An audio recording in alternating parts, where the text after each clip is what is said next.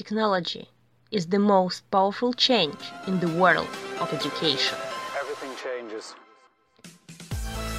Welcome to the Emerging Technologies in Education podcast, delivered to you by Clever Books Company. Dear listeners, thank you for joining Emerging Technologies in Education podcast, and our guest today is Carla. Hi Carla, how are you? Hi, I'm very well, thank you, and it's an honor to be able to take part in your podcast. That's brilliant. Thank you so much. That's an honor to have you here as well. So I'm going to give the word to Carla to introduce herself, tell which country she's coming from, and also what she does professionally. Here you go. Okay, so my name is Carla Arts. I live in the UK. I'm originally from Belgium, and I currently work for UCL Institute of Education. And I am the director of Futures, but I'm also very heavily involved in a project called Educate, which is a project that actually looks at the use of education technology in education, obviously, and that also really focuses on bringing evidence into EdTech. The reason why we're doing this is because a lot of EdTech has been kind of implemented in schools or other organizations, educational organizations, and you know what? It hasn't really worked, because quite often EdTech is based on really good ideas where people have tried to solve a problem that they've perceived, and the approach to that problem, you know, from an idea perspective and a concept perspective may be completely right, but actually from an education perspective isn't right or doesn't work. And therefore, it kind of alienates people rather than brings them closer to technology. And what this project is trying to do, we're trying to bring kind of learning science and learning science research to EdTech startups, SMEs, and teachers and researchers to kind of inform product development. So, and to bring educators, EdTech, and research community more closely together around evidence in EdTech and in education, so things can possibly work a little bit better for the schools, for the education institutions, for the teachers, for the learners, for the whole stakeholder community in education. So a lot of my time is going on this project. Before that, I've done all sorts of things. I've been working in kind of e-learning for about 15 years or so, but I've been working in the digital industry for about 30 plus years. So being a bit of a pioneer in this field. So that's kind of what I'm currently focusing on. And it's very much about innovation, transformation, but also actually respecting that education is a rather static landscape, and that we have to be careful not to retrofit technology into education, but actually to enable better kind of learning and teaching through the use of technology that supports that process, not that drives the process. This is amazing. Thank you so much, Carla. So I would say, I will confirm on my side, you definitely are pro technology for education. However, you are with the focus on how to do that more in a proper way. So it's not just technology, but it's technology that fits the needs of education and fits the needs of the classroom, and it's actually applicable to what is required in the process of learning. Absolutely, and I think I really want to emphasize here that it's not about the technology, it's about the education or the learning or the teaching, and it's about the involvement of the stakeholders in that process, and sort of making sure that technology can support this or can enable some of this, not be the kind of dominating force in this. Because if learning and teaching are very discrete things, and they happen in a particular context, and we can't ignore that context at all, and they are there for a very good reason. And if technology tries to kind of change that too much or tries to disrupt that too much, actually it becomes about the kind of technology and the use of that technology rather than what goes on in education and in learning and teaching. And that's exactly where so much of the technology has gone wrong in education. And, you know, if you look at the first generation of education technology platforms, the DLMSs and the VLEs, what have they done? They've actually kind of looked at a workflow or a process that's being adopted in education. They've kind of process engineered it, they've then systems engineered it, and then they've retrofitted it into education. And you know what? Nobody likes it, everybody hates it, and it hasn't improved anything in education. If anything, it has increased the workload for teachers, which is the worst thing you could possibly do. And that's the way that you're going to alienate your audience rather than take them with you. And if you look at other landscapes where technology has been totally transformative, in education it hasn't brought any transformation yet. It's kind of worked with the status quo and possibly made some of the status quo even worse than it may have been already. And I think that's where a lot of the problems with EdTech have started, is kind of around that retrofit and actually not really working from an education perspective, but working from a technology perspective. So I'm absolutely in favor for the use of technology in education, only where it can sort of improve things, only where it can support things better, not as a driver, but as an enabler. And like, for instance, I do quite a lot of work with African companies or in the developing world. And there I can see really clearly how technology can be a catalyst for access to education and learning. So I'm a great believer in it, which is why I still do it. Otherwise, I would have left this domain a long time ago. Absolutely agree. So you need to be passionate about what you do in order to keep on going with that. And I actually liked a lot about the project you're working on, kind of working on making sure that technology and startups and everybody who is bringing the innovation and educators work together. Can you please tell us a little bit more about the project itself, why it started, when it started, and where it goes, and what are the achievements to date? So Educate was a project that was instigated by Professor Rose Lucking at the UCL Institute of Education's Knowledge Lab, which is the technology in education arm of the Institute of Education. The project is executed and delivered in partnership with other organizations such as F6S, Nesta, and BISA. And also UCL Engineering are pretty active in this project. What this project is trying to do, as I mentioned earlier, is bring this kind of community of educators, EdTech, and research together in what we call the Golden Triangle. And the Golden Triangle is actually filled with evidence. So by bringing this community together, you start creating and delivering better EdTech through evidence-based product development. And to achieve that, we provide startups and SMEs and teachers and research entrepreneurs over the next 2.5 years tuition and training and mentoring in education research, business planning and business development, and product development. So there are 3 strands to this project, with education research being at the center of the project. And by bringing these 3 strands together, we hope that we can kind of work with the EdTech community to improve and to sort of make better EdTech suited for the education environment, whether that's for small children in early years to, you know, people who retired and just doing adult learning because they want to, or people who are doing professional learning, or applications in medical field, in scientific field, in any aspect of learning and education comes to Educate. The project is funded by, or partially funded by ERDF, that's the European Research Development Fund, and currently only focuses on participants who have a company or who are active in London. So it's a London-based project, and we will be mentoring and training 256 companies, SMEs, startups, and research entrepreneurs by the end of 2019.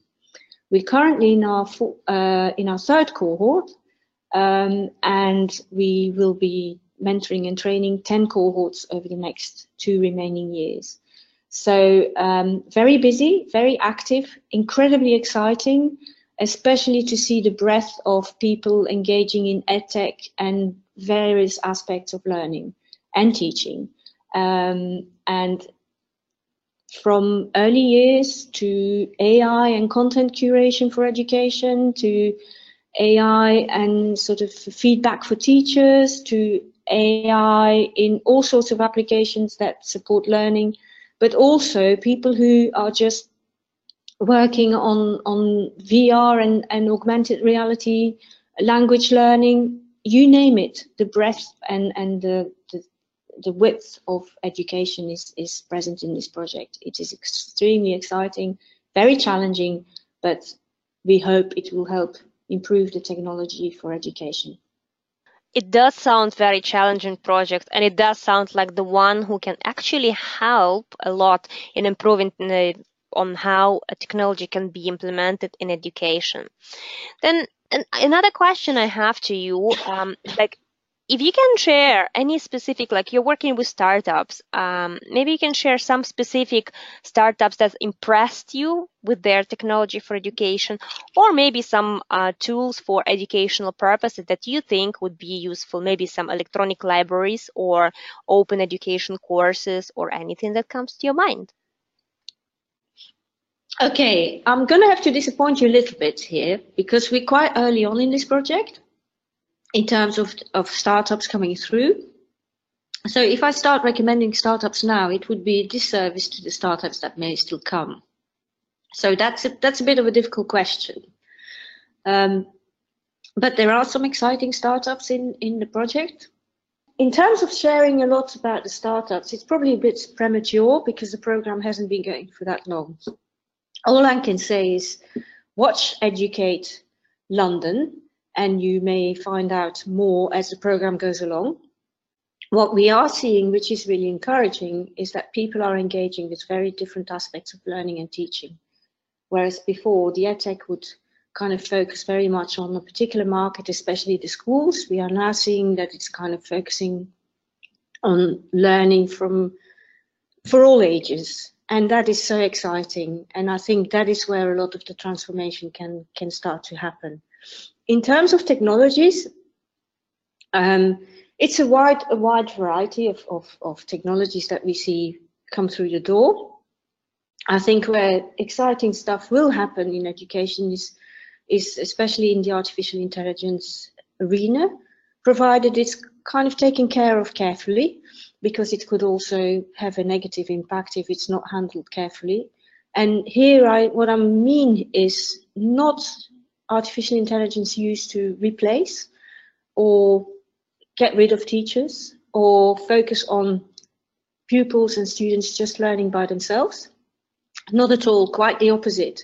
I'm looking here at artificial intelligence that can enable and support teachers better, that can provide good feedback loops, intelligent feedback through good interfaces for teachers and learners, so they know how they're doing, they know how they're progressing, they know how what they need to look at and what they need to work on to kind of improve their own learning, and teachers can kind of monitor and guide that learning better and more effectively as well, because actually they can focus on their students, they can focus on what's going on in their classroom or their seminar room, and they can support their learners much more effectively.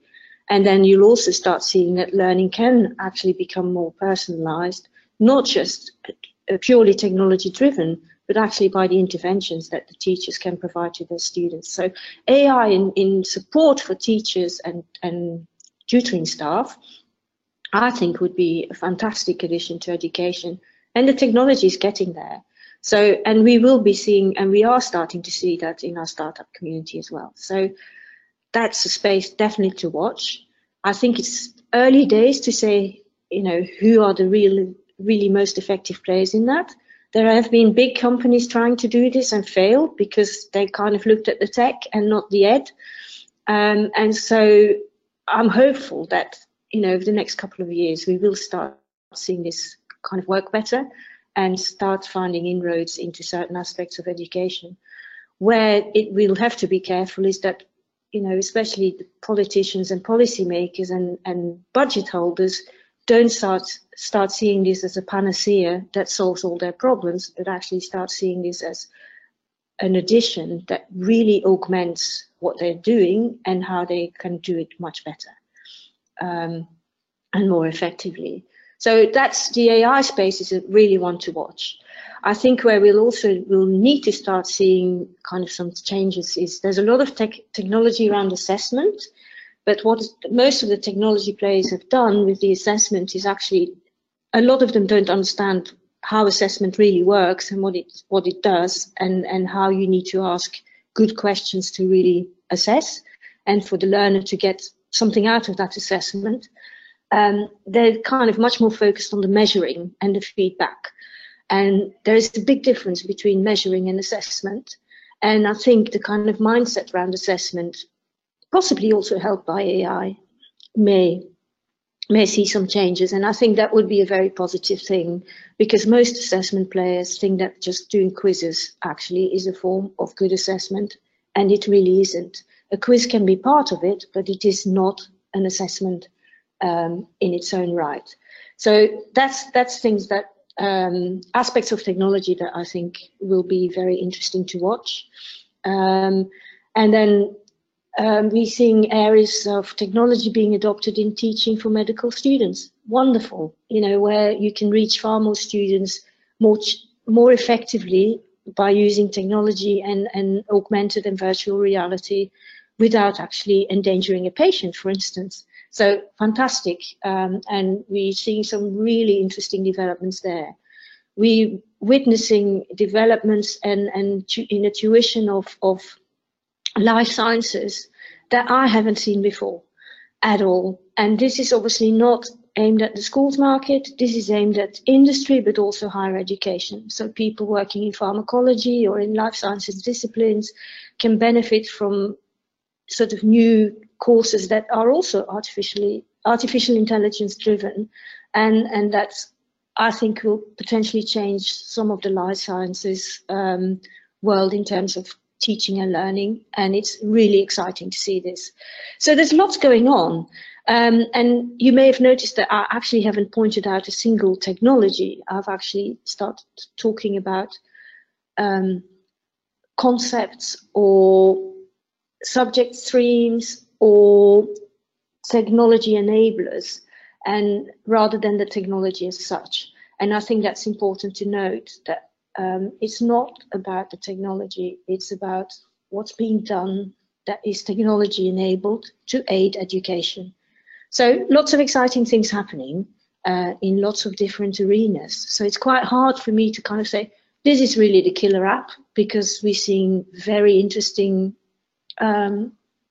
streams of thought and technology-enabled education sort of coming into our startup mix. So that's, I think, really, really positive news for education. Absolutely. This is a really positive news for education, and this is really great approach on describing the streams and the directions where it's supposed to go, or where it's good to go, rather than describing the technology itself. So absolutely love it. And the last question I would have to you, if you can tell us what you normally tell to people when you meet those and they say to you, oh, Carla, I don't like to use technology for education. I think there is no go. What would you tell to those people? Well, first of all, I wouldn't tell them anything. I would listen to what they've got to say as to why they don't want to use it, and to listen to what they find the problem with it. Because if I don't listen, I can't tell them that they should use it. I can't tell them what they should use, because I don't understand what their pain points are. So for me, it's much more about really understanding what their problem is, or what their pain point is, and why they're so adverse to it. And then sort of not necessarily even convince them, but maybe invite them to one of our events, or work with one of the startups and that person to see if they kind of find some synergy where the startup can be involved in a pilot project, for instance, for them. But I would only do that if I really thought it was going to bring them a value, especially with the people who have had bad experiences and therefore are maybe a bit more negative about it. You don't want to introduce them to more technology that they find a hurdle. You only want to introduce them to something that they feel enables them to do things better or more easily, or that they get to benefit from, and that also can then benefit their students if it's a teacher or vice versa. Same with parents. You can't just kind of say to parents, you've got to buy this product for your kid. And the parent might go, well, I buy quite a lot of stuff for my kid already. And what is your product going to do that will make the learning for my kid better? And unless you can sort of listen to what your audience wants and be totally user-centric in your solution, you can't even start the discussion with them about, you should really use this.